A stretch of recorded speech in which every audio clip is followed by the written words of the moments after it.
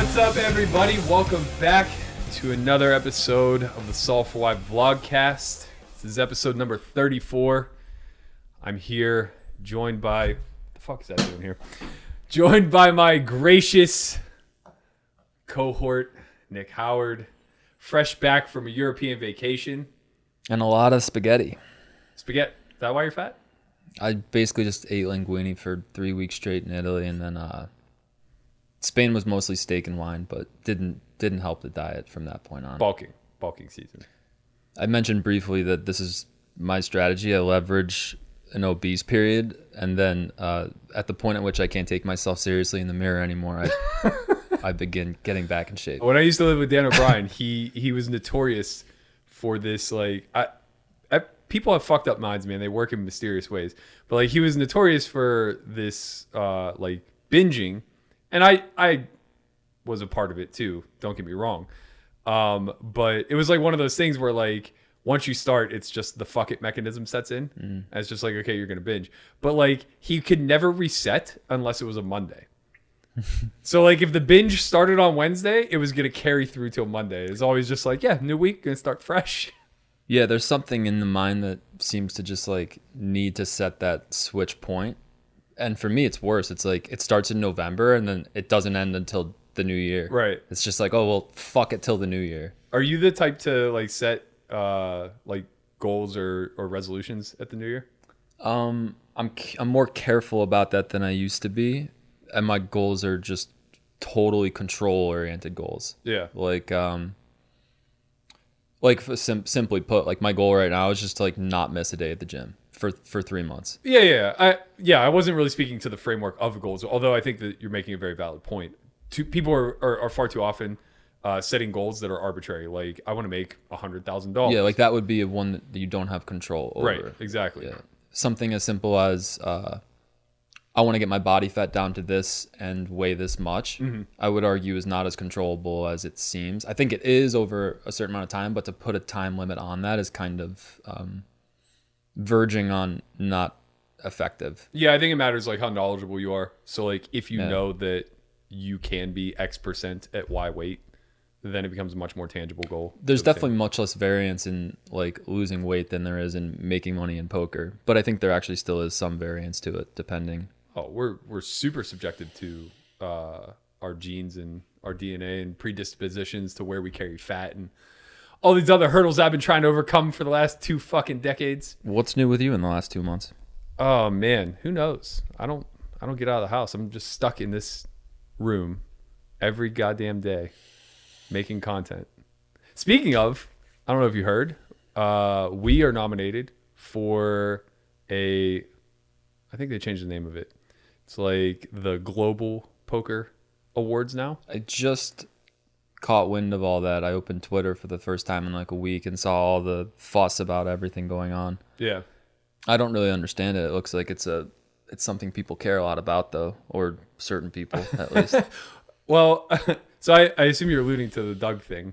That's what I was seeing the most of because there was just the most posts on that. Yeah, I mean, I think like his rant is relevant in the sense that obviously award shows are very subjective in nature and oftentimes don't recognize what is quote unquote best. But I don't think anybody's of the impression that that's not the case. And the irony is for the last 3 years, I made a joke about this on my timeline that seemingly nobody got.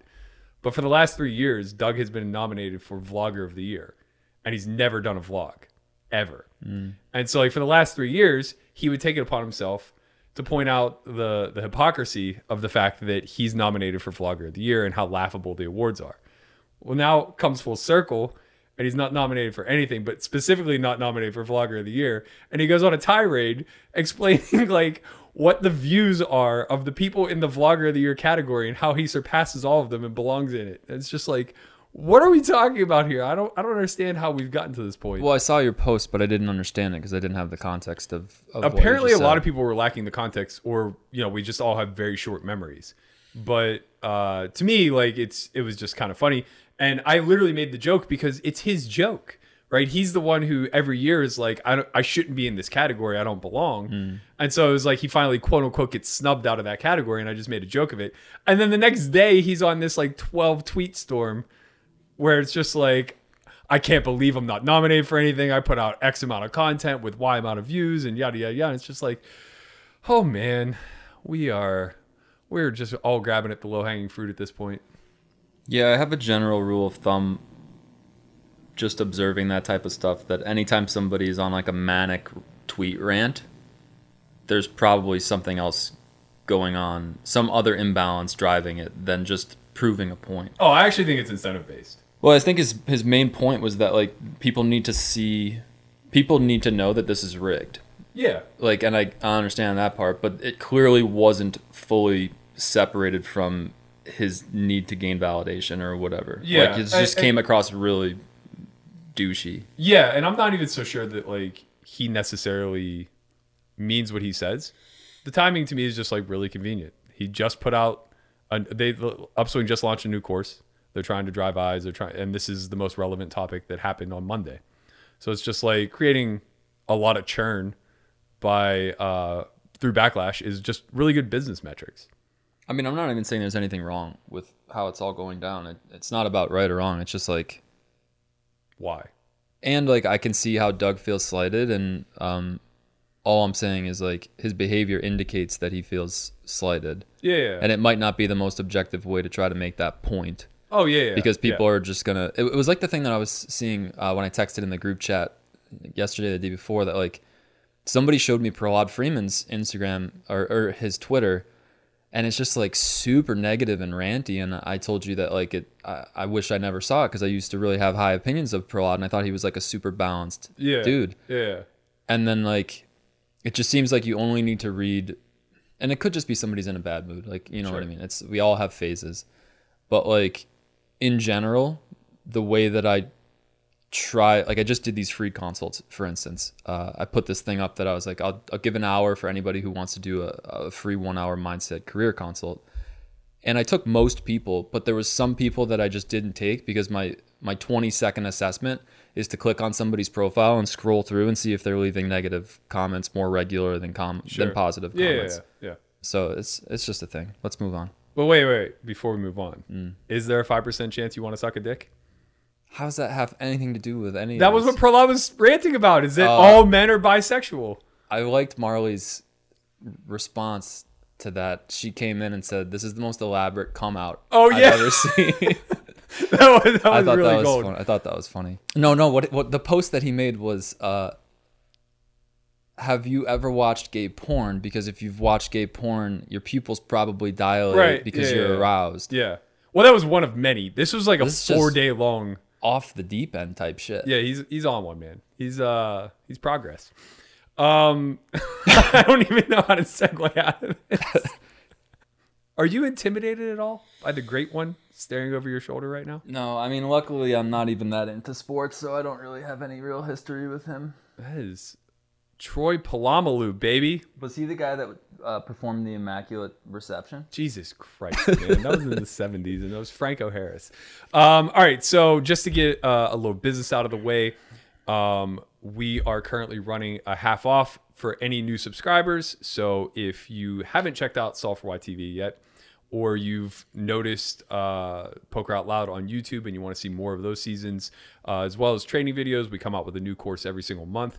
Head over to tv.solveforwhy.io and use the code S4Y half to get half off your first month. Also, the team, you can't make it, unfortunately, but we're all heading to Austin in March. I heard things about that. I'm pretty pumped about this, actually. What are these Texas poker rooms? Honestly, I'm just having my eyes open to it, but it all sounds like a dream world. Like, it's so wild. It's like a different type of poker room. So they're like, they're these card houses, similar to like, I guess, what California runs. And I'm not sure if they have licenses or not, but I know that they did win a court case where they were briefly shut down. And effectively, I think they just charge a seat fee. So some places you just charge, it's like a door charge, like a bar, like a cover, basically. And others, I think they charge you to rent the seat. And I don't know how much, like $10 an hour, $20 an hour, something to that nature. and then they just operate. So the one we're going to is Texas Card House in Austin. They have 13 tables. They regularly get like 1, 3, 2, 5. They're gonna have 5, 10 while we're there, and they're running a $500 tournament with a $50K guarantee on the final day. So we're going March 6th to 8th. I'm actually going from the 5th to the 11th. I just want to. I've never been. I want to get weird. So when you say you buy your seat, you're actually reserving the seat that you're going to be sitting in to play? Yeah, I mean it's just like a rental charge. It's effectively like time. Okay, I got it. But I don't think they can technically call it time because like regulation or whatever. I see. TOS, all that. Yeah. So how many of you are going? 9 of us. All Sal for Y guys. Yeah. So what's their play that you guys are just basically props in their casino? No, they just it's their 5th anniversary of being open, and they just wanted to have like a big bash of a weekend. So they're having us come through. We're hosting games on Friday the 8th or Friday the 6th, Saturday the 7th, and then a tournament on the 8th. And yeah, effectively we're just gonna like lag it up. Like, yeah, they're like, hey, who's gonna come splash in these games? Yeah, I know, I get it. I know who to get. So yeah, like we're gonna vlog the whole experience. We're weighing our options right now between 2 houses to rent.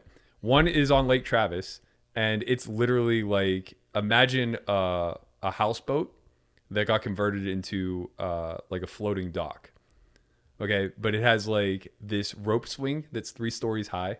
It has like kayaks, canoes, all that fun stuff. Fishing pier, fire pit. It's awesome, but the inside is just like not. But it's literally on the It's water. literally on the water. Yeah. And it seems like it's going to be a great time. Or we have like this house that's on a full acre, has like a massive swimming pool, hot tub, just all the amenities you could ever want. Which one do you think my group of guys wants? I think you guys trend towards the more... I think you want the more volatile option, which would be the first. I think the group might want number 2. Oh, 100%. Yeah. 100%. I want to get out on the lake and do some shit. They want to sit in the hot tub and not do some shit. Yeah, I think they're going to wear me down, though, because the fact that I'm going to be there for a week, I don't know if I can live in an effective 1,200 square foot cabin with 10 other people. We did it. Yeah. Well, Yeah. it wasn't 10, but No. we survived. Yeah. So what was this trip to Europe all about? This was a team trip that was European based. So generally the US ones, we get to see more of our American players, and the European ones, we get to see more of our European guys. All CFP dudes. And the first time that we were able to coordinate it with the new MTT division, which is basically all non-Americans, South American and European mostly. So it was good. We did 3 days with the cash players, and then we had 1 day off, and we did 3 more days with the tournament guys. I went into it pretty relaxed, just in terms of with the cash, it was just like I wanted to really get more settled with the players, just in terms of building more of a sense that this is a relaxed community space. And I had some things that I wanted feedback on, just in terms of how we're building out this new network that is going to be the graduate network of the company. The idea behind the graduate network is that I wanted something that the students could look forward to after their tenure. So after your 1-year contract ends, assuming you've met the prerequisites, and there's a few of them, you basically enter the graduate network and you have benefits thereafter, as long as you remain an active participant and whatever and contribute. So when they scale up to the graduate level, are they signing a new contract? They can if they want, but the prerequisite for being in the graduate network is that you've completed a 1-year contract at least. Right. Once they're there, I just see it being sort of like a networking hub of guys that are vetted, meaning we've done business with these guys for a while. Like if anybody posts action, like this is one of the main things I think you get a benefit out of, is like anybody who wants to buy or sell action, it's a group where you know that like pretty much everybody's vouched for, because we've done consistent business with these guys for a while. Where anybody who's in like the crypto threads and all that shit knows like it's the main barrier to being able to use them fluidly. It's just like not knowing who the fuck you're dealing with at the time. Yeah, exactly. There's other stuff too, like we're going to get into it, but one of the ideas I took from that book, Infinite Game, was that Apple did this thing where they were one of the first one of the first companies to offer their members the opportunity to buy stock in the company. Yeah. And some other benefits that don't really make sense on paper up front if you just calculate the cost, but end up paying the company back through making it less expensive to hire new contracts because you get more contract retention and all these types of things. So one of those, like the easiest one that I can equate to the poker player is just the poker player has the ability to invest back into the MTT side of the stable or the cash side of the stable. Right. So just like a basic example, if for instance the company runs out of money to stake upper division players for the main event, which probably will happen every year because it's just, the volatility is crazy. Right. We open that up to the network and guys can start buying shares of players that they know are winning and trusted, and it's regulated by the company. So just a lot of value arbitrage type things that you can start to do when you have a bunch of winners who are all on board with combining resources and their specific value sets. So that was one of the things that the trip was based on in the cash side. I just wanted to open up the conversation because the easiest way that I'm figuring out slowly to figure out the easiest way to figure out what's best for your company is to actually just put your ear to the ground and let the players tell you. Sure. If especially something like this, it's like in terms of network benefits, there's no one better to ask than the players themselves. Yeah. And the conversation just basically becomes, what would you guys want in an ideal world? Yeah. And if a good enough idea comes up that's feasible, we work with it. It's different on the training side. It's a little bit more the coach's responsibility to say, yeah, that's kind of a good idea in terms of how to train content, but that's not as relevant as this. Right. When you're just trying to ask what people want in terms of you have to benefits, streamline the training side. You don't really have to streamline the wants and needs. Exactly. The wants and needs are like way more face value. Right. Like they're just telling you straight up, like this would be awesome. Yeah. So the cash part was more about that, and then the tournament part was the first time that Hunt and I unveiled the mindset course that we've been working on. And that was fun. It was the first time he and I were in a room together, basically doing back and forth seminar type format. So we got to test it out. We saw what worked, what didn't work. And it's going to be something that we open up to the public around summer. So I'll say more about that when we have it more fleshed out, but I'm pretty excited about that format.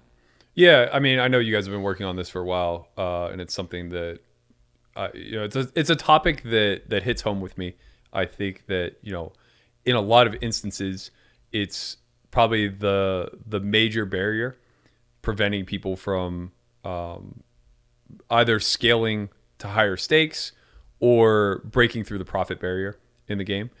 There's just a certain level of arrogance that's almost necessary to begin playing poker to begin with.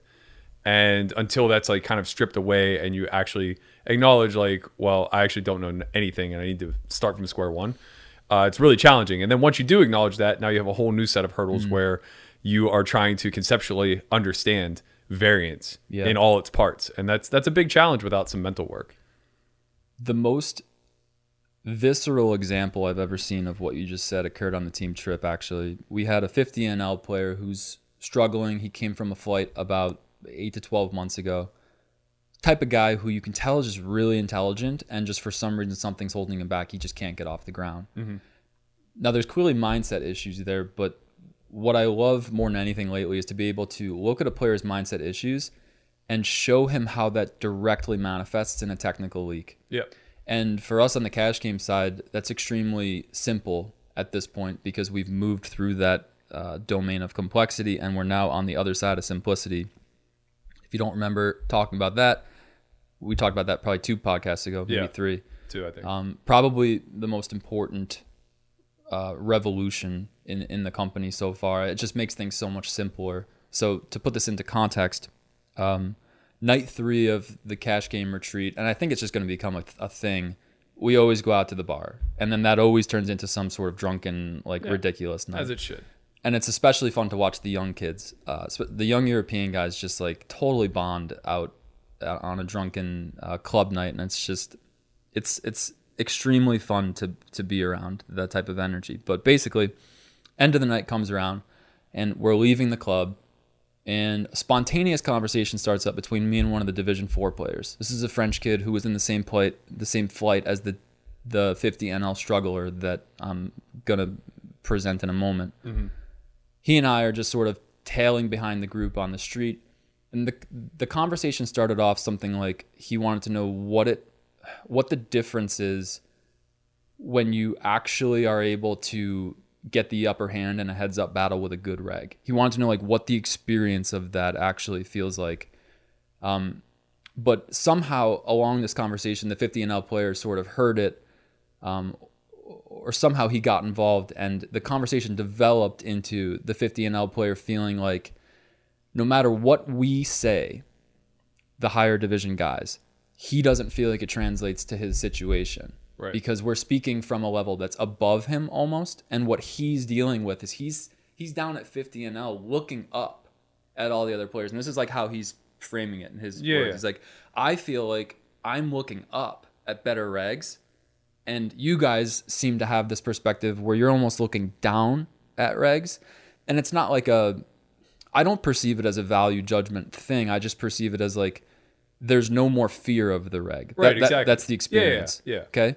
So this persists, and you can tell the 50 NL player is getting more and more frustrated up until the point where the D4 player steps in. This is a French kid. I love this kid. Like super humble accent. Like something about the French accent is just like extremely humble when it speaks English. I don't know what it is, but I love it. And I have this on recording.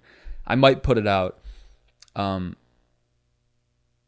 Basically, the French kid tells the 50 NL player, and these two are friends. They've gone through program together. Yeah. French kid took off. He's at high stakes now. 50 NL kid's still at 50 NL. French kid says to 50 NL guy, bro, like, I don't know how to make this any simpler for you than this. You're overcomplicating it. You need to start calling more. And it was just like that. It was like this slice that the 50 NL kid, you could tell it hit him like right in the throat. Yeah. Like, because he was just manically scrambling for answers. We're all drunk. And I'm just watching this from the sidelines. I'm like, this is fucking beautiful, because what's happening here is that this 50 NL kid is hearing something more directly because it's coming from his friend who he went through program with. Right. And he saw this kid develop, where when I say it, it feels a little bit disconnected because he hasn't seen my journey. For sure. So basically what I realized through all this is that there is definite value in building a community, or cultivating a community that's connected on the level of peer-to-peer training. And I forget how I got into this tangent, because it was something that you said that sort of sparked that when I said this is the most visceral example of this that I've seen. It was something about the fact that certain regs feel like they're stuck at limits because they're looking up at better regs, and the mindset shift of beginning to see that all you really need to do is figure out where the market is trending and then consistently capitalize on the imbalance of the market. And that was what this French kid told the 50 NL struggler in simplest form. He said, bro, you're overcomplicating it. The difference between me when I look at that reg and you when you look at that reg is that the crusher doesn't see him as a different reg than all the other regs. Right. Like, this French kid's perspective is so simple, and it's why he was able to rise up so fast. He's just like, once I saw that pretty much all the regs are the same, he stopped playing that game in his head. Right. I remember, to bring it back, what brought this up. I was basically saying that like a lot of mindset issues develop whenever you do finally get humbled to the point where you say like, I actually don't know anything about this game, and then your challenge becomes accruing knowledge versus comprehending variance. And from the sounds of things, the reason why the French kid is so successful is because he has confidence in what he knows by comparison to the framework of variance.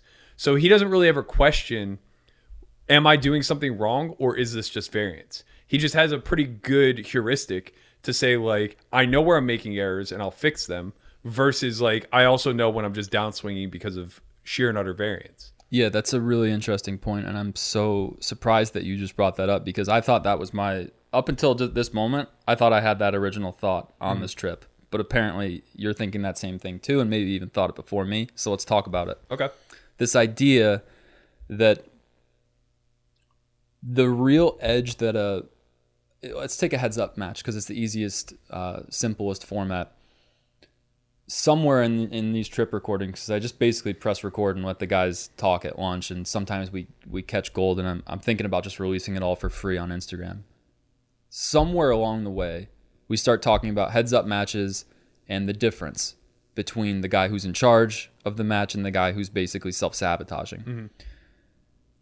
And what I came to was what I thought was original perspective, which you just now said yourself. But it goes like this. The difference between a really, really good player and a player who struggles in a heads-up match is that the really, really good player is able to identify if he's losing because he's getting owned or if it's variance. Right.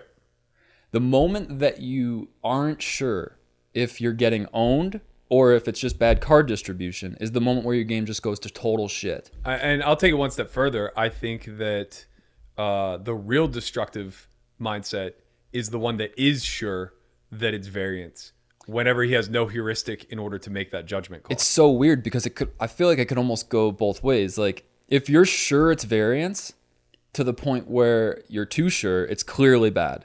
Well, I'm also saying it in the context of where he doesn't have the proper heuristic to make that call.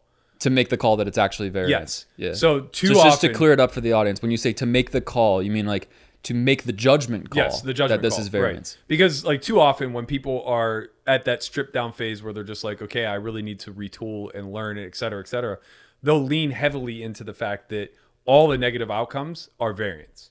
And they're not prepared yet to make that decision. You know, they haven't acquired enough data, be it tangible or intangible, to actually be able to quantify like what true variance is, how it's going to impact you versus like, and I see it go the other way too. Like I coach a lot of people who are, you know, in the 1-2, 2-5 realm, and they're trying to progress through, but they can't get over the hump of either taking way too much ownership of things that are vastly out of their control. And that comes from a risk averse mindset versus chalking everything up to being unlucky, high variance, woe is me type of mindset. And that comes from like the almost victim type mentality. Yeah. And where that crosses over is a nuclear explosion. So there's like, I guess, two ways to be unhealthy in your misperception of what is truly variance. Yeah. And then I would argue also, or add to it, that on the other end of the spectrum, it's almost an immediate indicator that you don't understand variance if you think you're getting owned. Yeah. Yeah, that's actually very true. It's like a weird thing where it's almost like, you know, in mindset, how people say success barriers and fear of failure are different things, but they end up actually sort of being the same thing. Yeah. This is sort of a similar thing where like, it seems like there's two different polarities. This question mark of whether or not you're getting owned, or this question mark of whether or not variance is the reason that you're losing.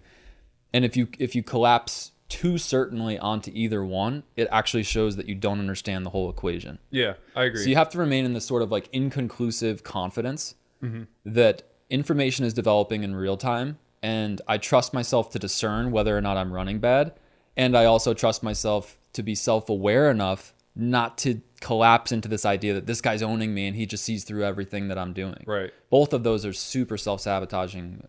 I think your own personal language to yourself matters a lot too. When you get out of the framework of losing a big pot and then saying to yourself that's unlucky, even if it is in fact unlucky, like you get boat over boat or some cooler takes place, it's like, well, think in the grander scope of things, right? The zoomed out perspective. Everything is going to occur at some relative frequency over iterations. So like, it's not unlucky. It just is. Yeah. And that's a hard thing to conceptualize in real time. It might be the hardest thing. Yeah. It's funny. I keep almost writing this blog. So I have like entries just that I've written, partial entries. And one of the reasons that I haven't even posted anything is that I just keep going back and forth on what the title should be. And it's just like so ridiculous. But like one of the titles for this blog was going to be surprisingly likely events. And it's exactly sort of hinting at what you just said, that like we all think that like this thing that is the result of our run bad is some sort of horrible anomaly that only happens to us, and like realistically like this thing is inevitably going to happen. It's actually like super trivial. It's actually like going to happen. Like almost inevitable. Okay. So I actually want to kind of tie Infinite Game into we kind of started this on the onset of like, are you a goal setter at the beginning of the year, or do you view January 1st as an arbitrary date kind of thing? You didn't really answer. You dodged it a little. Is it like a January 1 thing where you're just like, okay, Well, in this new case, year, it was new like me? in this case, it was like when I touch back down in America. Okay, type that's thing. fair. Yeah. Yeah, because like I'm personally like of the mindset that like January 1 is pretty arbitrary. Yeah, there's definitely a part of me that like it's like, okay, everybody else, all the energy around me is collectively pushing forward harder. Yeah. So it's a good indicator for me to like turn it up another notch. Yeah. But I goal set all year long. So to like think that like the first week of the year is going to be whenever I, profoundly know what's going to happen is difficult. But I do like the idea of gravitating to like big picture things. And one of my big picture goals this year is to stop complaining about the community and the marketplace itself, poker basically, and start doing something about it. And I've been beating around the bush for this for a long time. And I think that, the collective answer to a lot of what ails this community is a lack of cohesiveness, specifically at the top. And I've spoken about this a lot at length in previous vlogcasts, but I think that we need to collaborate more. I think we need to coordinate a lot more. And your trip kind of reminds me of this, you being able to step back and see guys that you've helped escalate through and others who are stuck just kind of self-perpetuate and help one another. Like that's a level of collaboration and coordination. They don't have to do that. They don't have to be a team. This is such a cutthroat industry. It's so alone and isolated. And, I think that has spilled over far too much into the media, into the content creation, into the training, and all these other metrics. And the vast majority of the community is desperate for like some level of belonging. That's the first step to like getting over mindset. So Infinite Game really triggered and hit home with me in the sense that, I'm a huge Simon Sinek fan. I've read all of his books. Hell, he's part inspiration for the title of this company. But despite the fact that I think I do carry a long view in a lot of ways, what Infinite Game kind of portrayed to me is that it doesn't matter if you carry the long view so much as what does matter is identifying the people who are trying to play a finite game. And that was where it kind of like sprung to me. It's like, yeah, like that's the issue here. This community is playing a finite game. They're all waiting for the other shoe to drop. They're waiting for that final solver to come out that's going to break poker forever. Everybody's like super nihilistic and seemingly setting themselves up for an exit strategy that almost nobody has figured out yet, right? Everybody talks about like, whenever I get to X amount of wealth, I'm going to do, this, that, or the other. But almost nobody leaves poker non-broke. We're seeing it a little bit more. We're seeing the best of the best from like my generation, like Gelfond and others move on to business and accrue enough wealth that they can be impactful. But that's rare, right? Like they're a fraction of the percentage of people who started playing in 2003. So, I guess like what I kind of want to talk about, or the framework that I want to operate off of, is how are you currently using that big picture view of playing a quote unquote infinite game to operate within the Poker Detox coaching for profits? And then how do you see that kind of expanding outwardly, either to other projects within the industry or beyond? Mm-hmm. Okay, I'll connect it to performance because I think that's the easiest way to have a tangible conversation around it. This might sound abstract to some people, but I actually messaged this to my partner Gabe like a few days ago. I made the comment that there's two ways to enhance performance. The first one is showing people that adopting a data-driven strategy and not deviating from it is the main way that you can get consistently better results. Mm-hmm. That's tangible. And I think most people get that. If you had statistical vision over the market, you should use it. Right. And you should probably not deviate from it and try to do better, because we see exception seeking as the main cause of people leaking. The second one that I said is aligned with the infinite vision, and it feels more abstract, but I actually think it's far more tangible, paradoxically. It goes like this. I almost want to just read it verbatim, but I'll just say increasing performance has a direct correlation with how much each player feels a sense of belonging and has an opportunity to contribute to the development of the company. Yeah. So there's this weird thing that happens in the example on the street, and that drunken night was a really good visual of what's going on there, where because these two guys have known each other and progressed together, there's like this natural sense of not only being able to give back once you're at the top, but like more of a connection and a desire to contribute back. And I think part of that comes from being on the same journey as someone who you're looking back at somebody who was struggling with something that you overcame, and you actually for the first time have the tools to help that person. I think it's in our human nature to derive fulfillment out of being able to contribute back in that way. Yeah. And there's something that happens there that creates some sort of slipstream energy in the company where now your better students, or your more progressed students, are able to basically like throw a hand back to the guys that are struggling and say like, come on, like catch up, we're going, and to do it in a supportive way, not in a way that's controlling or forceful. Sure. Which is what the executive team really doesn't have the capacity to do. Like the execs can only force so much before we're doing too much. And there's actually not much. There's actually very little force that we can use as coaches before we're doing too much. Well, the top should be innovating, right? Your main goal at the top of the hierarchy is to remain innovative, so that that trickle down effect can take place, and you are empowering those at the next level beneath you, and then so on. I agree. I think the role of the top is to make sure the course is designed and optimized as much as possible on the technical level, and provides enough structure for players to move through it in a streamlined fashion. And then there's a second layer of structures that allows for contribution to aim backwards towards the lower division players. Stuff like peer mentoring is involved in this, and it's all good things. But it never became so clear to me than on this night. And Gabe and I were just looking at each other standing in the street. Like, he knew I was recording. I just had a big smile on my face. Like, this is fucking gold right now.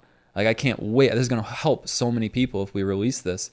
And I'll throw a picture up on screen. It's showing the end of the night with these guys, where I think it's the two of them passed out face down on the floor. And it's a nice cap to a seemingly contradictory approach to training in the Infinite model. I'm not saying go out and get wasted with your friends is a good idea, but there is something about that night out with the boys, for whatever reason, that seems to just bring the entire retreat together.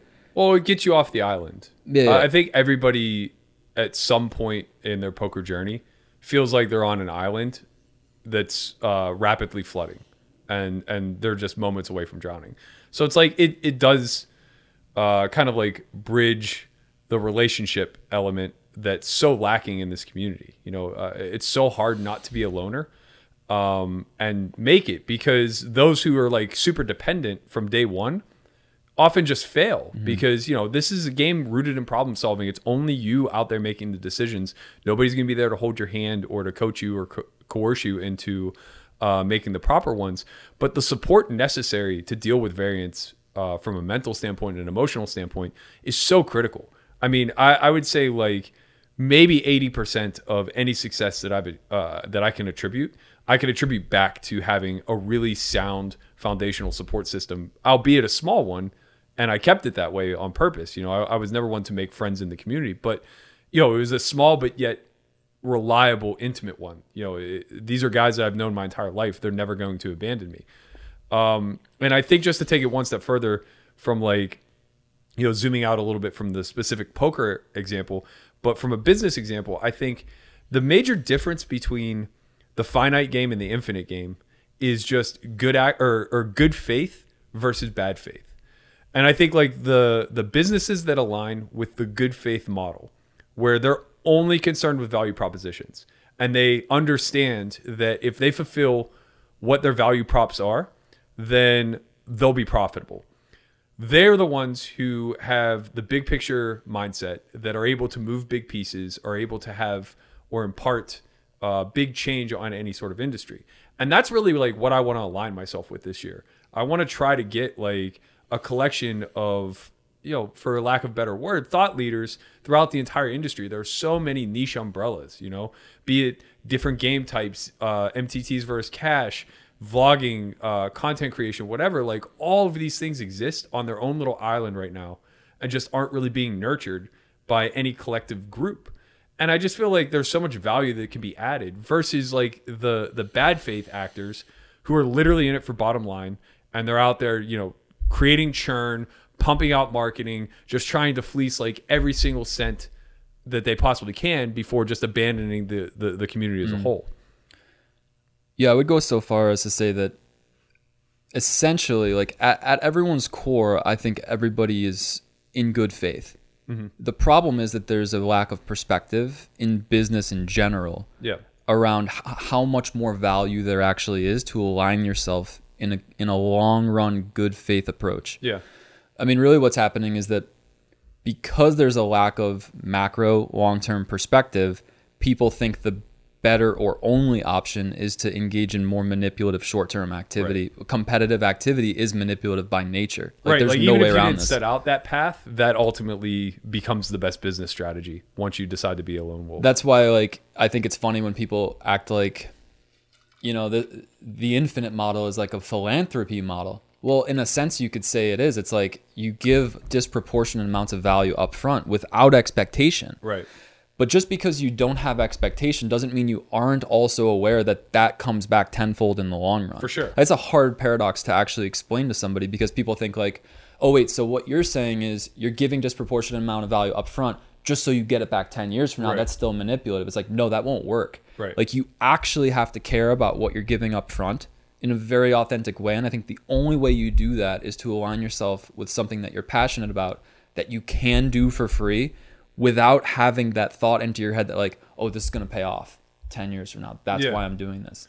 Yeah. And I guess that's not to like, you know, blow your company's title up, but I think that really is what the solve for why type of the value of a solve for why inquiry is, that it can show you what you actually will be able to do from a pure place, so that you can do that thing long enough to actually play the infinite game. Yeah.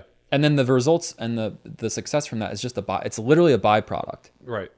Yeah. And honestly, like, you know, that's where I've always been coming from with this. I didn't start this company to get rich. That's just not going to be the final outcome. If I wanted to do that, I would have got into dietary supplements or something with $1 billion industry that, you know, you can carve out a little niche edge in. For me, this is like a platform where, you know, it allows me to hone certain life skills that are going to be transferable forever into other big markets. If you can get to a level where you are capable of coordinating with others, capable of being a part of a group of leaders, not just a solo person, capable of teaching and passing on knowledge and things like that, those are invaluable skill sets. And I'm not talking monetarily speaking, right? They're just going to better your life and the lives of those around you moving forward. And to me, that was like always the backbone of wanting to do something like this. And being able to innovate on top of that is really the driving force. It's just like, I just want to throw as much shit against the wall as possible, see what sticks, and like hear the criticism that comes back, internalize it, try to figure out what of it is in good faith, what of it's in bad faith, and then adjust and continually push that envelope until we finally arrive at something that's going to move the needle. So how do you navigate that process of keeping your ear to the ground and sort of sifting through the feedback? It's hard, man, because like, you know, you run a business. It's hard to have the time, but I just consume so much. You know, it's like I'm on Run It Once every day watching training videos. I'm sifting through, you know, emails and DMs and comments and everything else, just trying to figure out like, does this actually add value or is this detracting? I'm watching and rewatching the stuff that we put out to make sure that like it's of a certain quality. You know, I'm trying to create enough of an awareness where I'm not just turning a blind eye or a deaf ear to somebody who is saying that we're a bad actor in the industry. It's like, okay, let's talk about it. I had a couple things happen on Twitter over the last few weeks. And, you know, maybe they were misunderstandings, maybe they weren't. I don't know. But we released the student edition of Poker Out Loud, and one of our followers was like blowing it up, saying how great it was. And Todd Whitless, who hosts, I'm gonna get it wrong, I think it's Poker Fraud Radio, basically like jumped in the thread and was like something to the effect of, I don't know anything about Solve for Why's product. And he didn't even watch the video that she was talking about. He was just like, but by the description of their Twitter profile, I could just tell that that I hate them already. And she was just like, maybe you should give it a chance, yada, yada, yada. And he like verbatim said what our tagline is or whatever. And it says something about like creating holistic strategy. And he's like, you have to admit that that's super pretentious. It's like, first of all, I think that unfortunately, people misunderstand language a lot. Like, I think people assign the word holistic to like healers of sorts, which is a bullshitty industry in a lot of ways, like holistic healers that are gonna, fix your chi and hit you with some quartz or whatever. But that's not what the word means, right? It just means complete. And so like I just jumped in the thread. I was like, listen, man, we would love to have you observe an academy anytime you want. If you still think the product's trash, by all means, go public with it and tell everybody. But if you like what you see, I'd appreciate you just being honest. It would be nice if you had the full context, basically. And, he was cool about it. He sent me a DM. He was like, I'm not in Vegas, but if ever I am, like, I'll stop through, whatever. And then, there was the whole the whole thing with BitB Cash or whatever. And it just sucks whenever the online versus live world kind of collide like this, where it's like, why don't you post your graph? Why don't you show more data? Why don't you do this? Why don't you do that? It's like, well, because I can't. You know what I mean? It's like, I could show you what my hourly is in the 200, 400 to 1K, 2K, but it's going to be over a sample of like 1,000 hours where the blinds are constantly in flux. And you're just going to say that I'm lying about my win rate because I don't have actual data scraped to confirm it.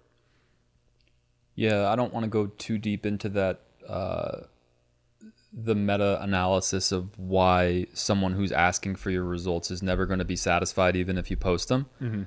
But 9 out of 10 people are still going to have skepticism no matter what they see in terms of results from you if they don't agree with your philosophy. Yeah. It's just a thing. Yeah, it sucks because like the only thing that as live guys we can point to is our tournament results. And so the irony is like, I think I have like 4.2 million in tournament earnings or something like that. And people would just be like, he bought it for way more than that. It's like my lifetime buy-ins are like barely $1 million. I mean, no matter whatever the case, this is why I think it's just not even worth justifying yourself in that type of way, because there's no end. There's literally no end to it. It's just going to end up in you feeling like you need to defend the next point of skepticism from someone. Yeah. So it kind of just goes back to like, well, what do you have if you can't prove yourself to people? Because this is the thing that I fundamentally realized in the last year is like, it's a really, really hard surrender to actually come to terms with the fact that much of the business entrepreneur's life was subtly predicated on gaining validation from the masses. This is just a thing. And whether or not there are degrees to which you can come to recognition of this. And, it's always the type of thing where like you think you're done, but then you get another real revelation that like, oh shit, like I still cared enough to either sacrifice integrity slightly or just drift off course with what the infinite plan actually was in the first place. And I think it's probably the most valuable perspective that you can cultivate is to actually see through process, like through actually trying really hard, that you can never do right. And you can never do right enough to please even close to everyone. Oh, yeah. That's the only thing that's kept me sane. Is like that's something that before the company even started was something that like Elliot and I worked on a lot. Not in the sense that I was out there looking for validation from a bunch of people, but more so in the sense that like I tend to be a people pleaser. Like I want to help. It's what motivates me, right? I just always want to ensure that I'm able to employ some level of value or happiness around me. And he was like, listen, man, you are going to lose your mind if you try to scale your life this way and start to have any sort of outreach beyond your four little walls. And he was right. So like we poured ourselves into like that level of work so that by the time, 2016, 2017 rolled around and the scrutiny started doubling back, and it's like, it's so much not easier necessarily because there's still always a part of you that like emotions involved. It's like, why do you feel the need to just be mean on the internet? But you could be a lot more rational about it and a lot more objective. And just be like, okay, I understand. Like, this is happening because it's a business tactic, or this is happening because, this guy can't beat 50 cents a dollar and wants to take shots at somebody who is playing, the blinds are worth more than his paycheck, that type of stuff. So you start to like dig into the more human element of the internet, which is a pretty dark place, but it's also like so phenomenal in the grand scheme in the infinite game of things, right? The internet's the most revolutionary tool that we've ever been provided, and it's going to do far more good than harm in the long run.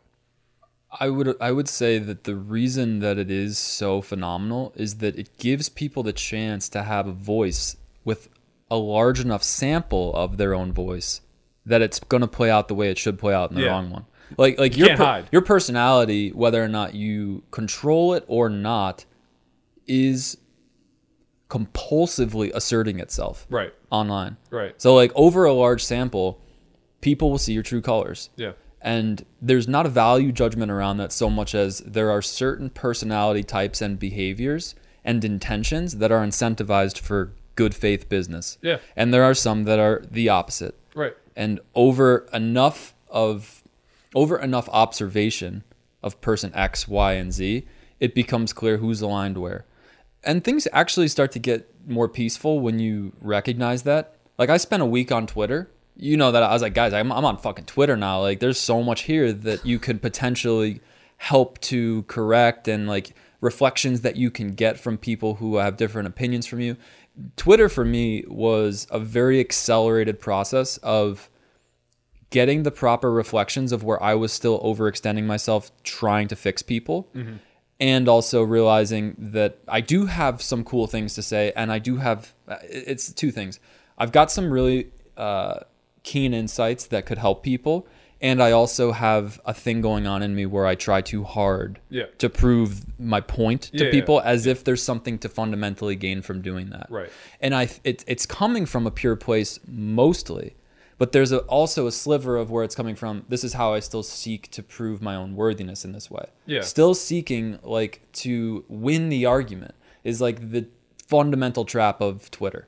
Well, like, whether it's a good place or not, it's still an egotistical place. There is no way that you're going to be fulfilled if your intention is that you need to win this argument. Right back to infinite game. Like Twitter, I realized after a week on Twitter that Twitter is an infinite game. Mm-hmm. And people are approaching it in a finite way where they enter a thread, their intention is, I'm going to win this argument in this thread. And it's just like a complete fucking black hole. It's why like I'm so unwavering on dumbing down my tweets or like caving into some level of small criticism based on like the tone or my presence there. It's just like, why would I ever be inauthentic for something that's not going anywhere? Like this is a platform that I'll be judged on for decades to come. I'm damn sure going to ensure that like I'm doing it on my own terms. That's the hard balance to discern though, is like there is value in looking at how you're conveying information and seeing if you could make it more relatable. I see that side of it. I understand that. And then there's also value in not, I don't want to use the word dumbing something down because it's a value judgment in itself, but like there's also value in keeping an authentic voice that feels true to you so that the information you're conveying actually feels like it's coming from a truthful place. Yeah. There's only so much that you can distort the thing you're about to say before it feels like it's almost manipulative in itself. Yeah, and I'm judging from like other avenues too. It's like you take your source for what it's worth. If I'm going to go read a tweet by Russell Brand and I'm going to go read a comparable tweet by Sam Harris, I know that the language is going to be very, very different, but may convey the exact same point. And it's like, I go into that knowing that. So it's like, if I'm not to the level of taking any value from a Sam Harris, then I'm just going to follow more of the Russell Brand type who's going to speak to me on my level. But everybody doesn't need to be Russell Brand. Mm-hmm. We would be remiss if everybody just conformed to only speaking that level of simple language. And that's not even, that's not even a shot at him because I think he's wildly intelligent. But, he's a movie star who knows how to speak on the level of the common folk. I think that what you end up with is a lot of different people who have a lot of different personality types who are either oriented towards the good faith or bad faith approach. Yeah. And the reason that it's awesome to have all of these different types of good faith people is it gives people a chance to basically align with one that resonates, that you can sort of digest that information more easily than other people. Mm-hmm. The mistake that the well-intended entrepreneur makes is to think that like it's a problem if everybody doesn't understand Right. him. Right. That's just like, bro, it's not anything like to literally see that, to recognize like fully that people are literally not able to they're not able to connect with you in a certain way. Like people are not going to connect with everyone. Right. People are going to connect with people who are on their type of wavelength and speak a similar type of language and syncopation. Like it's subtle, dude. Like there are literally undertones of a Twitter post that you can cultivate a new personality by matching. Like literally the amount of words and the type of words that you use in Twitter and the amount of syllables, you can change your entire persona just by putting attention on that. And that can 100%. be fun. Like for a minute, that can be fun. And sometimes you can play with that and be like, who am I today on Twitter? Am I going to be the blunt coach? Or am I going to be the empathetic guy who uses emojis? Like it's fun to sort of play around with who can I relate with by And being. I think we all have those different striations of personality. Like some of the stuff that I put out that gets the most traction is just like my dry, humorous side. What I really loved about the way that the BitB Cash thing went down, and I don't have any hard feelings towards that company at all about what happened. What I wanted from that whole thing was a complete picture to be painted, which is what my posts were trying to do. For anybody who didn't see it, it was basically the gist of it was that there was a lot of flack thrown at you for playing a very, very non-theoretical hand that they thought is below the threshold of what a winning player should be doing. Like there's certain things that a winning player should never do was the initial gist of the post. And the post started off by saying like gonna drop some bombs on Berkey or something like gonna fire shots. Yeah, gonna fire which shots. as soon as a post starts like that, you know it's negatively oriented. But what I loved about that thread was that Christy, influencer in the poker community, I forget her last name. I think it was her. She came in and she said something to the vibe of like, I'm not even really reading what's going on literally in this thread, but like she made it very important to say that like the angle that this company was coming from in the post was so much more important than whatever they were trying to prove. Yeah. That's something that somebody who understands infinite mindset Agreed. will say. Yeah. And I was happy to see, like, I was surprised to see how many people piggybacked that perspective and were like, you know what? Like, no matter if you guys are right or wrong or if Berkey misplayed this hand, it's really fucking gross for you to take that angle and that shit's not going to work. Yeah. And I think it's also really important to be able to instantly forgive a mistake in the other party when they do take the finite competitive approach. Yeah. Because if we don't forgive quickly, we fall into the trap of being competitive. Agreed. And yeah, and honestly, like I didn't even have ill will when they fired off the tweet. If you notice, like my first response was something to the effect of like, "You're right, my logic wasn't sound, and this was a bit punty." I'll be very quick to own up to my mistakes, and I actually look forward to at some point, probably, hopefully, they come to Vegas for the summer or whatever. Sitting down with them, Pads is a great dude. I trust him empirically with his judgment of character. So I have no ill will towards them. What I guess I took away from the thread, and it speaks a little bit to this desire for more collaboration, is that we still have these two worlds that are just colliding in poker, and it's muddling all of the messaging that's getting out to the masses. And it's a big problem in the sense that he's right. In a vacuum, I can never do what I do and call myself a professional or call myself a coach or anything of that nature, right? That hand in and of itself is losing X amount of dollars in a vacuum, solver versus solver type gameplay. Like there's just no way to make it profitable. But we have to some point acknowledge we're not playing in a vacuum.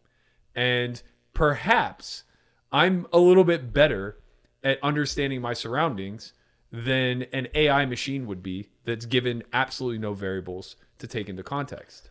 And even if you're not, like, let's just say you're not even good at it. Yeah. Just to throw you under the bus. No, it's like, fair. Worst case scenario, you're not good at it, but it still doesn't change the fact that it's true. Right. We have to acknowledge that there's an in-game dynamic to this that works against, it doesn't even, okay, this is the point, I think. right now what you're saying is true. The industry conflicts in the sense that they think that GTO is opposite exploitative. We need to start seeing it as like a spectrum. It's a spectrum, 100%. And once that happens, once there's actually that connection of the dots, that we've been fighting about something, it's almost like it's the dark side of the moon completely not acknowledging that the light side of the moon exists. Well, meanwhile, they're part of the same object. Yeah, exactly. And I think that this is something that is starting to shift ever so slightly, and it's why I'm really pumped to try to find like more footing with this messaging. So I think like the Finding Equilibrium YouTube channel is doing a fantastic job of kind of like curating a more holistic message. I thought he was very fair in his analysis of both the Poker Out Loud videos. But what he really tapped into was continually doubling back to the fact that perhaps under certain dynamics, these things aren't necessarily as bad as the vacuum scenario would present. And I think that that's really critical because ultimately, if we strip this down to the most simplistic form, right? Everybody's getting super fired up about the fact that Monker Solver exists now and we can just look at pre-flop ranges by position. What I don't think a lot of them understand, or at least what I don't think the masses understand, maybe the people at the top do, is that the way that Monker is arriving at these solutions is it's taking a solver and playing it against itself from every single position and just running infinite iterations until it realizes like where the break-even points are, right? So of course, it's going to be much more polar in nature and, you know, value position highly. But when you sit in game, any game, I don't even care if we're talking about online where I think like the edges are small. You are not playing against a comparable foe in each and every position. There are people who are better than you. There are people who are worse than you. And just those little iotas of skill and errors that they're going to make are going to drastically change what the equilibrium looks like. And we're simply talking about one, you know, pseudo-solved street of preflop. When you start to add the complexity of depth, multiple streets, the human element of being risk averse, you'll start to see some very wild shit happening over and over and over again. If Jack had a hand like Ace X suited, I don't think he folds there. Not often. But at some frequency, he probably makes errors, right? We don't know what we don't know. And that is a lot right now by comparison to what we think we know. So what's our point behind this? So the point that I'm trying to make is that the more that we're able to find middle ground, right? The more we're able to acknowledge that both sides have a level of skill, talent, etc., and that a middle ground absolutely exists, but we're willing to stay in our lanes. Like, I'm not at all trying to say that I could go beat Stars 200, 400. And the irony is, like, whenever there's a lot of pushback, it's just like, this guy's a joke, bro. He couldn't even beat Stars NL 1K. And it's like, well, maybe I could if I put in the time and effort, but that's not my arena. Like, I'm playing $100,000 buy-in live cash games. Why the fuck would I fuck around with online 1K max? You know what I mean? If we acknowledge that crossover doesn't necessarily have to exist in the sense that we're able to just transfer into each other's realms, but that there's a massive middle ground that is going unexplored, and that's doing a detriment to everybody who's trying to push this game forward. I think we'll start to actually meld really strong-minded people together. And I think like Fedor was a great example of this, but he just wasn't very public or outward with it. Fedor, like, by the time he launched the Poker Code course, he did it kind of on the back of, I'm going to give you all my live exploitative reads correlated to equilibriums. Now, I saw the course. It wasn't like anything mind-blowing, but to that end, that's a big risk for him to take. And if I don't think if he was out of poker, I think if he was still in poker, he wouldn't have done it. Not because it makes him exploitable, but because it makes him easily criticized by the arena that he used to dominate, which is online poker. The problem that I still have with the complete picture being painted is that I think very, very few people in the industry are actually able to paint that picture unbiasedly. Mm-hmm. I think Finding Equilibrium is probably one of the guys that's doing the best job of it right now. And even in that video, I think it was the one where we played like super street, like ridiculous street. Like I'm way out of line in that hand. The vibe that I got from the way that he framed that video, and maybe he did this intentionally or maybe it was just a subtle bias, was that exploitative poker, while it can be valid, is the fastest way to expose yourself to exploits. Yeah. The problem with that frame from a collective awareness point is that it's not actually going to be received in a balanced way by the viewer. The viewer is going to hear that sentence and parse that into a bucket of exploitative poker is safe or unsafe. Yeah. And when I read through the comments, which was the only thing I was really interested in, it sort of echoed this concern that I had. Well, there was most of the people were in the camp of like, this is why Explo is not good and not safe. And it's because when you see something that exposes you, you have to get on the offense or the defense. It's like there's no other way to go about it. And the only way you can balance that and see that offensive is potentially safe is if you have vision, statistical vision over the imbalance of the market. For instance, my response to this would be very simple.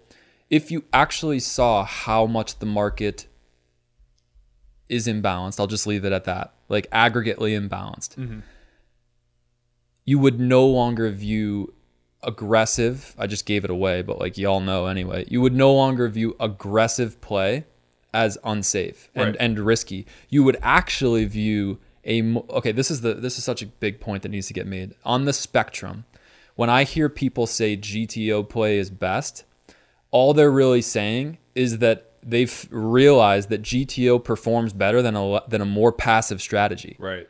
Like that's all that's really happening GTO in my mind gets here. Into a level of aggression that actually maps well against the pool. Yeah. Now also it will play well in a vacuum too, but like realistically, the reason that this is better than what a risk averse guy is doing is because it's more aggressive. GTO is more aggressive, and then beyond that, there is incentive. There's a framework for bluffing if you're studying at equilibrium or in a vacuum scenario, right?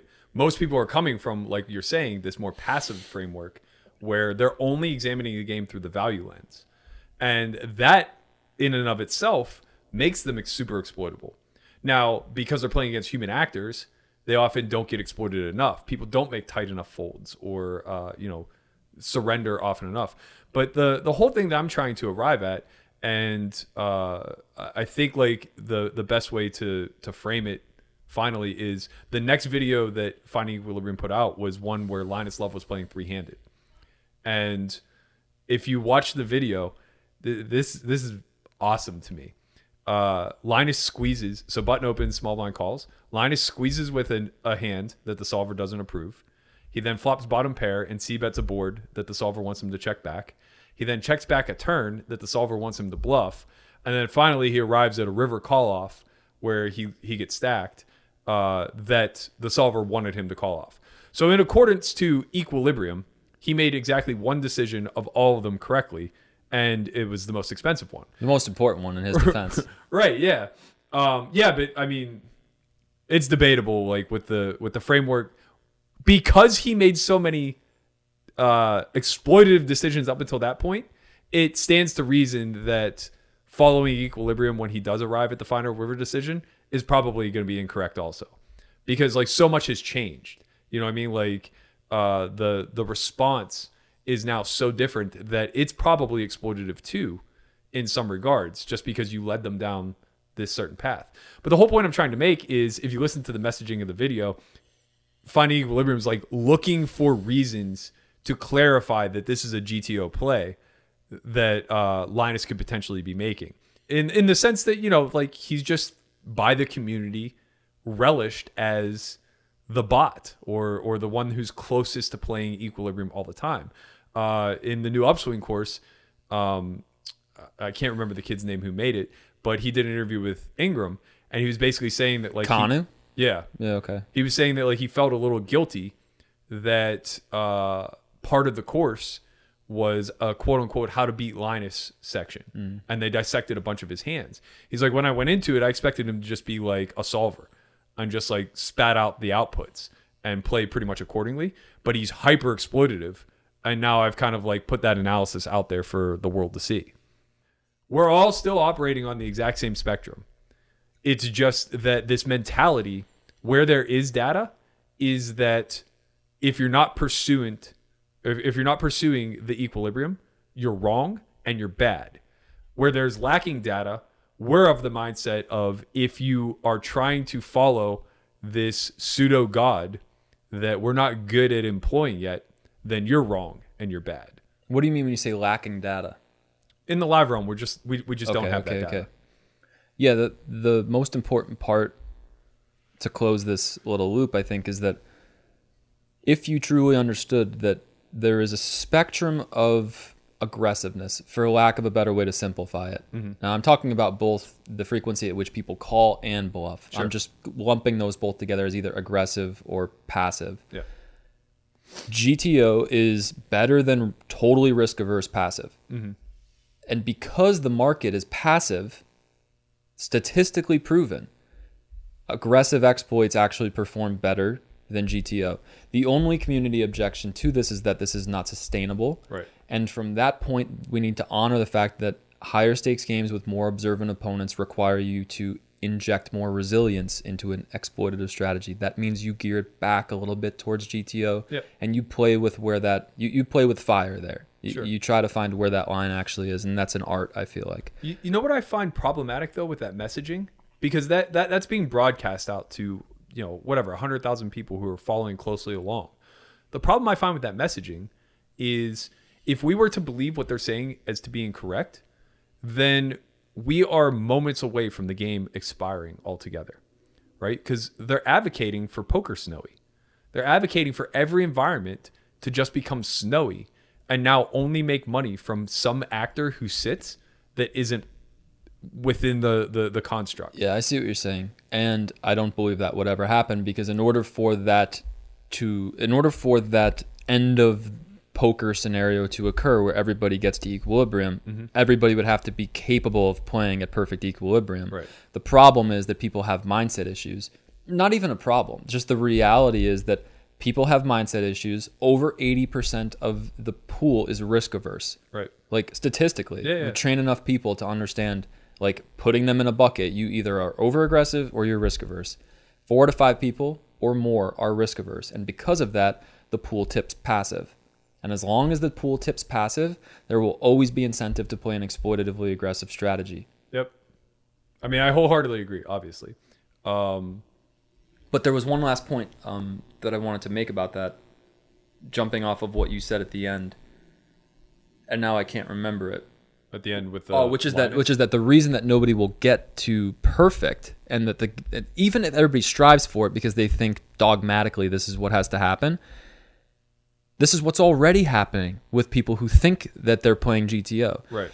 I would argue that the vast majority of the very winning players in today's market that think that they're playing GTO or something close to it are actually just over-aggressive 100%. People by nature who haven't realized yet that every time they think they're rolling and mixing a strategy at a perfect rate, they're actually overshooting it and becoming more aggressive, and that naturally exploits the market. Yeah, and also the other problem, or I guess the other acknowledgement of like why we may float somewhere in the orbit of equilibrium, but we're never going to get there, is because it's conditional.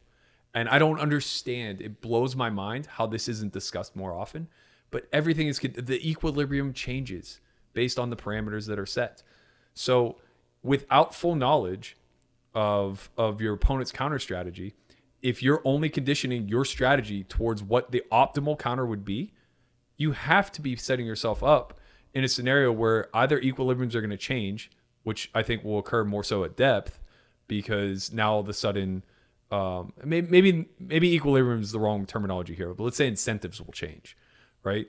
Especially like once you reach depth.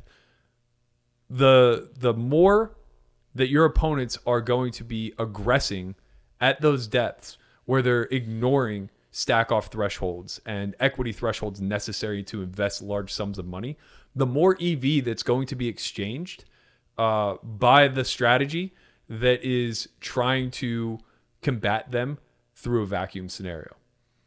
So I guess like in my mind, the extreme example of this is somebody who's willing to stack off with one pair for like 500 big blinds, right? be it queens pre-flop or just like top pair, top kicker post-flop. The more that you run into that opponent, the more likely he is going to trend heavily towards the side of aggression. And also the more EV he's going to naturally just like bleed through large bet sizes and, assumingly like aggressive play. If you try to combat that by having like perfectly balanced ranges that aren't acknowledging that he's going to put you in a world of hurt because you're unwilling to stack off 500 big blinds with top pair, top kick. And now all of a sudden, some of your strongest hands are just going to continually get allocated into bluff catching. Then you are going to find yourself not just leaving EV on the table, but potentially cornered in a scenario where a weaker opponent than you is going to take short-term advantage. Because you're basically defaulting risk averse? Yeah.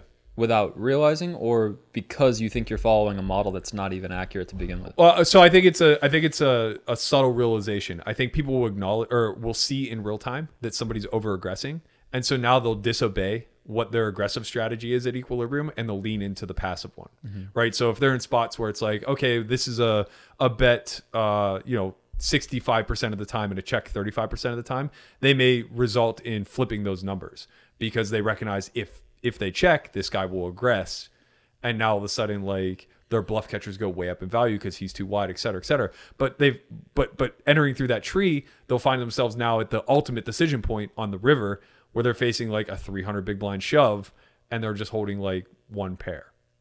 And then when that happens, they make the big mistake? I personally think that from what I've seen, people will trend then to default to what the equilibrium says, which is don't stack off with one pair. In which case they would be overfolding at that point. Yeah. That sounds consistent with what the data says. Yeah. I guess I just want to wrap with give me a little insight as to what your first half of the year looks like. I'm not going to put you on the clock for giving me a 12-month outlook. But Sure. So I just started doing these free consults and I'm really enjoying them. I feel like something is going to develop from that.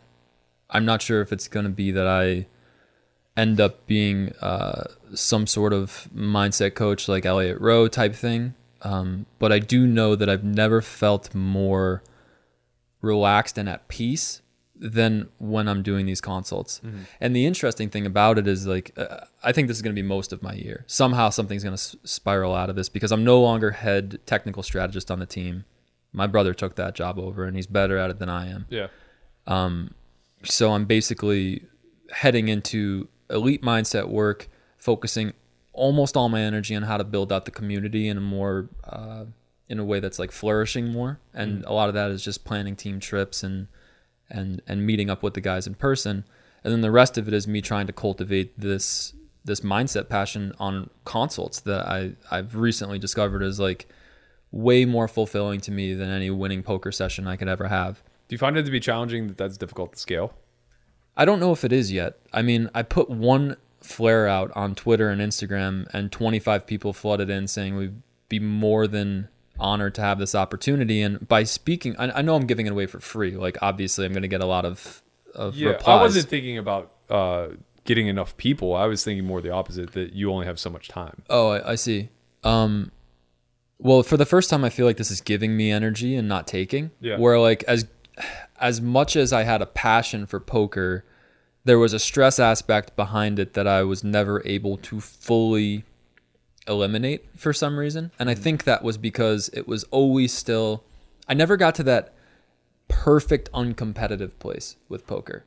And so the part of me feels like, there's still a reason for me to keep playing and perfectly balance that intent to full purity. And then this other thing is staring me right in the face and it offers people immediate value. Yep. And there seems to be some sort of drift in that, pulling me in that direction that feels like it's almost like how insistent do you have to be after you go through enough iterations of life and you realize that like, damn, the thing that was most relevant was the thing that was right in front of my face. Yeah. And that's what I feel like with this. It's like, these calls are extremely just potent. Like, and the strangest part about them is like, I'm just going to turn this over to you and see how far apart we are on this. how on a 1 hour consult with somebody you've never met, Yeah. with the topic being, I'm here to help you with whatever career shit you're going through and advice. What do you think the breakdown is between how much they speak and I speak in that 1 hour? I would say, Or let me rephrase it. What do you think the optimal breakdown is? I would say it's probably somewhere between like 70-30, 80-20 they speak. I think it's closer to like 12 to 15 that I'm speaking right now. Yeah. And which surprised me because I'm surprised you even went as low as 80-20. But like, I think what you're realizing I've intuitively, just done this a lot. people need to talk about their shit. Like, people who are taking these consults really, really want to just air it out. And Well, it's not even just that. They don't have those thoughts formulated. They can't just come and say like, okay, here's my burden in a quick 500 words. Now fix me. But and that's important, I think, because what it's showing is that where the coach has the intention, or like if you go in with a starting intention, it's like, okay, this is going to be a back and forth conversation. You're going to miss so much opportunity to gather the actual information that you need to give that person proper advice.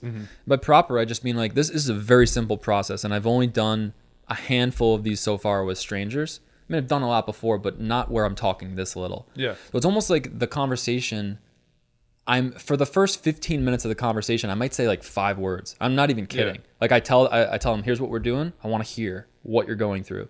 And through that process, I literally feel like I'm just like harnessing energy for 15 minutes straight until I gather enough that I can either ask another question, or I already have what I need and I can say, you said this, this, and this, and that shows me this is what your real passion is. This is what you really like to do. We got to figure out how you can be doing more of this. Yeah. And it's not even that I'm not even telling them that I think this is going to save you if you go do this thing that you're passionate about. I'm well aware they might fail at it. But the reason that I think it's correct to send somebody on the path that they feel passionate about is because through the passionate experience, you're going to learn the most about yourself. You also be the most resilient. And the resilience actually converts back into developing more perspective for the next iteration of your approach. Are you familiar with root cause analysis? No. Okay, so essentially, like what it is again, it's like the framework from which we develop Solve for Why. Quite frequently, we're very efficient problem solvers as human beings, right? It's how we've gotten this far. So, largely speaking, up until the second or third industrial revolution, we've been presented a problem. We look at it and say, what's the problem? How can I address it? And we try to find the simplest, most optimized way to do it under those terms. So it's, we're hungry, we're famining out here. How do I fix that? It's like, well, I start killing animals. It's like, okay, well, then the meat spoils. How do I fix that? Well, I create fire, right? And we just go down that path. It doesn't work anymore. We're too technologically advanced. The problems are much deeper. It's like, why does world hunger exist? These are big questions to ask. And to get to root cause, you go through root cause analysis processes. So you'll be presented a simple problem. Like, I saw a homeless person on the corner today and I wanted to help. And it's like, okay, well, let's dig in a little bit further. And you just start to pose questions that gets to the root cause, which is actually, why are people homeless as a whole? This is actually the most intuitive thing to me. And people tell me I've heard it termed meta-analysis. Yeah, same. I mean, the fact is you're mostly going to listen and ask follow-up questions to keep leading them down a path until you get to the real root of the hurt. Because they're going to come on the surface and say, like, my girlfriend left me, I'm heartbroken over it, yada, yada, yada. And, like, sure, that's true. But if you keep probing further and further and further, what you'll find is that, like, they've never had a stable relationship. And, it's this much deeper thing rooted inside of them that's leading to self-sabotage. What I like about these the most is that I'm aware that those issues are in play if they open up about them. And I like that I can draw a line, for better or worse. Like, it just feels like my skill set is to be able to draw the line where I'm not going to try to fix your family life or any of that shit. Yeah. I'm here to give you logistical advice on how you can start to cultivate a life that's more exciting and passionate without putting yourself in more of a fucking financial hole. Yeah. Because a lot of these people, they want to do the thing that they feel like they're excited to do. For a lot of them, it's like, I just want to play poker more. Yeah. But I have this part-time job. Yep. And my advice is keep the part-time job and slowly take hours away from your part-time job and add them to poker as things go better. It's like, it's always a gradient. It's always gradient advice. Yeah. Because the problem with most people trying to solve their life is they're doing it in a binary way. It's like, I'm in trouble, and so I have to flip everything around completely, and then that causes more distortion, and then Well, it's also results-oriented thinking versus process-oriented. If you give gradient advice, you're laying out a process. Right. They have a path where they can think about each step along the way, and they have checkpoints. There's checks and balances where now they can kind of analyze and say, like, okay, this is going better than I thought. This is going worse than I thought. I'm going to need to scale back. I can scale forward, etc. But if you just look at results oriented, where it's like, I'm doing this thing, but I want this other thing. How do I flip flop? Mm-hmm. It's just like, you're missing everything that matters. Yeah, you're missing the actual cultivation of being passionate towards something, which is real. It's so cliche, it's but the sweat equity. This is where the real fulfillment is. It's like actually acknowledging that I like to do this thing more than this thing, and I'm having enough faith to be able to put my attention on cultivating the thing that I like to do more. So I don't know where this is heading, and I agree that, like, you know, I only have so many hours in a day. How many phone calls can I possibly do? But yeah, one thing that's standing out to me a ton is, like, I would love to try to scale this into something where doing it on the poker side of things ends up being my proof of concept. Yeah. And then I can just go into a broader arena with it and work with professional athletes or something, some other performance demographic where my poker work, no matter how much it monetized, no matter how much it monetized or how much acclaim I get off of it, accolades. Yeah. No matter what the accolades, like, I just feel like it's preparing me to be able to do this on a scale that's a little bit more. Not even profound, but just like a little bit more elite. Because I watched someone that does this. I sent it to Hunt. I was like, I really think that, like, this type of job is what I'm headed toward. This guy works with professional athletes, and one thing that he said that resonated was, like, the cool thing about working with elite athletes is that you get tangible results. Yeah. Because, like, you're working with a baseball player, that guy starts hitting more home runs, and it's like, well, we're doing, unless it's variance, which it could be, we're probably doing something. But it's also, you can bring in framework to variance, which is very important, especially for the mental side in a sport like that. Mm-hmm. I didn't understand variance deeply whenever I was playing baseball, and falling into the trap of luck versus unluck, or lucky versus unlucky, that type of mindset, it's really, really, really damning, especially when you're suiting up every single day for like 80 straight days. I can imagine. So yeah, I hope to make that more of the first half of my year, and the rest of it is going to be just all about cultivating community vibes, and we're expanding the company and all good things. I'm really looking forward to 2020. I think it's going to be the most challenging, but also the most rewarding, which I think is the way it should be. Yeah, I'm right there with you. I'm kind of getting to experience some of these things myself. I just went to San Francisco last week, and I got to oversee a leadership meeting for a finance institution where it was a team of 9 that essentially it was the hierarchy of one person oversaw this team of 9. This team of 9 oversaw a team of 50 or so, where they each individually had a collection. And in a 3 or 4 hour meeting, it was just like me doing a lot of listening and just recognizing that they're not cohesive. And I think it was just very simple things, like not recognizing how much overlap there was between each of their divisions. And most importantly, not recognizing simple psychological things, in the sense that, like, they don't all communicate the same. So, like, there was one person who was just like the clear leader of the 9, and he brunted the most of the work, and he took on a lot of the responsibility and stuff like that. But with that comes a lot of dismissiveness, because his time's precious, he's busy, he's overseeing a big team and all this other stuff, so he can't really deal with the day in day out conflict and the small shit and stuff like that. And then there was another person who was like in charge of the numbers and the data and stuff like that, who was also like a big personality and was just a lot more of a dictator, in the way where it's just like, okay, this is what I need, I'm going to delegate, and otherwise, like, I'm unavailable. And then there were a lot of others that were just kind of like staying in their lane. They were either the listening type, or they were super like linear in their thinking, where it's like, and I need protocols. If I don't get protocols, I don't know like how I'm going to structure this. But ultimately, what it collapsed in on was eventually none of them became leaders, and they were all just waiting to be delegated to from the one person at the top who needs to be innovative, right? He needs to be moving big pieces and remain innovative and not deal with the day-to-day bullshit of like, hey, here's your task list for today. Here's your task list for, you know what I mean? Like that can't be his job. He's not a manager. He's a higher up. Right. And yeah, it was really eye-opening to like see that even in corporate America, the same problems and the same oversights and mentalities and lack of communication just persist. And, you know, coming from somebody who started a small business, speaking to somebody who started a small business, it's like you feel like you're caught in the trap that nobody else can understand. Yeah, and I'm happy that we do you remember in Infinite Game how they coined, instead of CEO, CVO? Yeah. Chief Visionary Officer? Yeah. As tacky as that is, like I kind of relate to that more than the CEO position. Yeah, because like At in this my stage, mind, at least. yeah, in my mind, the CEO or like the executive of that type is like a colonel in the military, or just barking orders to his chain of command, and then they bark orders, and they bark, and that doesn't help to empower anybody. You know, so it was nice. There was a lot of talk of like just taking ownership, and you know, they were hungry. That was the craziest part.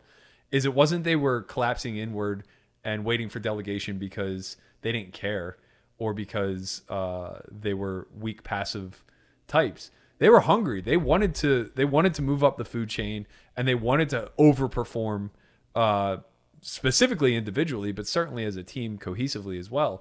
They lack the tools to be able to do that. They all speak different languages. Yeah. You know, it's really tough, man, and I don't think it's a problem that the innovator can solve, for sure. Like, No. you can give some perspective on how we're going to approach that problem, but it's too much to deal with to basically hold the ship together. well, the basic completely. solve is like, I'll just take all this on my shoulders, and now I'll just create this hierarchy chain of command where it's like I'm now in charge of delegating, and when the delegation fails, I start to go after whoever's fault it is. Yeah. And that's the exact opposite of extreme ownership. The example that I gave in real time, which I thought was pretty nice from a real world perspective, was I compared the Cleveland Browns to the Pittsburgh Steelers, and in I guess like 54 years since the first Super Bowl, Cleveland's never been to the Super Bowl. Over the last, or I guess like over that time frame, they've had something like, I think like 10 or 12 head coaches. And over the last, I think it was 20 years, they've had 33 starting quarterbacks. And if you look at Pittsburgh, over the last 20 years, they've had like 3 starting quarterbacks. They've had 2 coaches, and they've only had 3 in franchise history. So it was just like, I posed the question. I was like, what do you guys take from this? And most of the responses were that Pittsburgh had good personnel, and that they had guys who were able to lead, and that Cleveland lacked that leadership at the bottom. And I said, well, why do you think that is? And they were just like, just the wrong fit, you know, just the wrong people. I was like, Bill Belichick was the head coach of Cleveland Browns. Why did he have success in New England and not there? And it didn't really click. And it's like Robert Kraft, the Rooneys, these are football royalty. And the reason they are in the position that they are, where they've owned their teams forever, they've had all this success, 6 Super Bowls each, is because at the top, the ownership level, they take the extreme ownership. They don't fire a coach every time there's a losing season.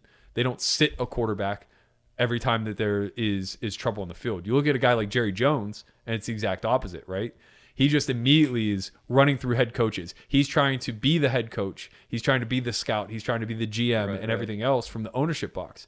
And it was like the second you empower your next in command, they're then going to do the same to their team. Yeah, it reminds me, I heard this quote recently. It's something, maybe we can just end on this with like a fade out.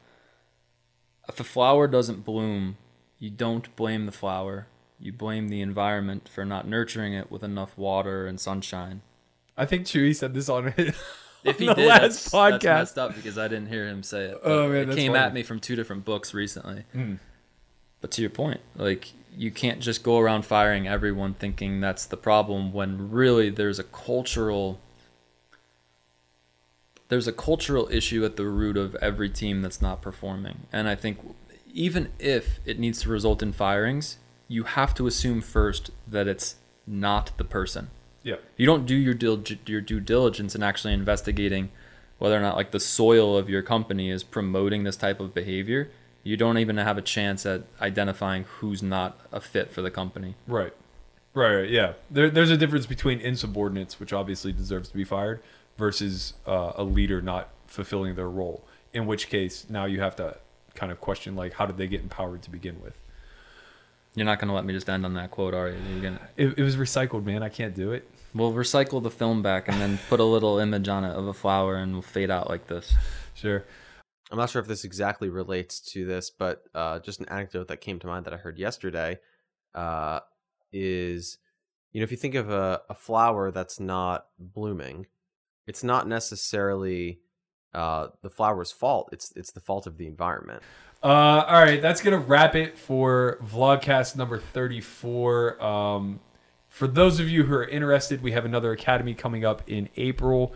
We are, I think, 65% sold out for that one. We also have a 5-day MTT Academy the week before the World Series begins. So please head over to our site, submit your application if you're interested. We'll be happy to get back to you. Nick, always a pleasure. I appreciate you coming and derailing this thing per usual. Put the flower back on. All right, that's a wrap. See you guys.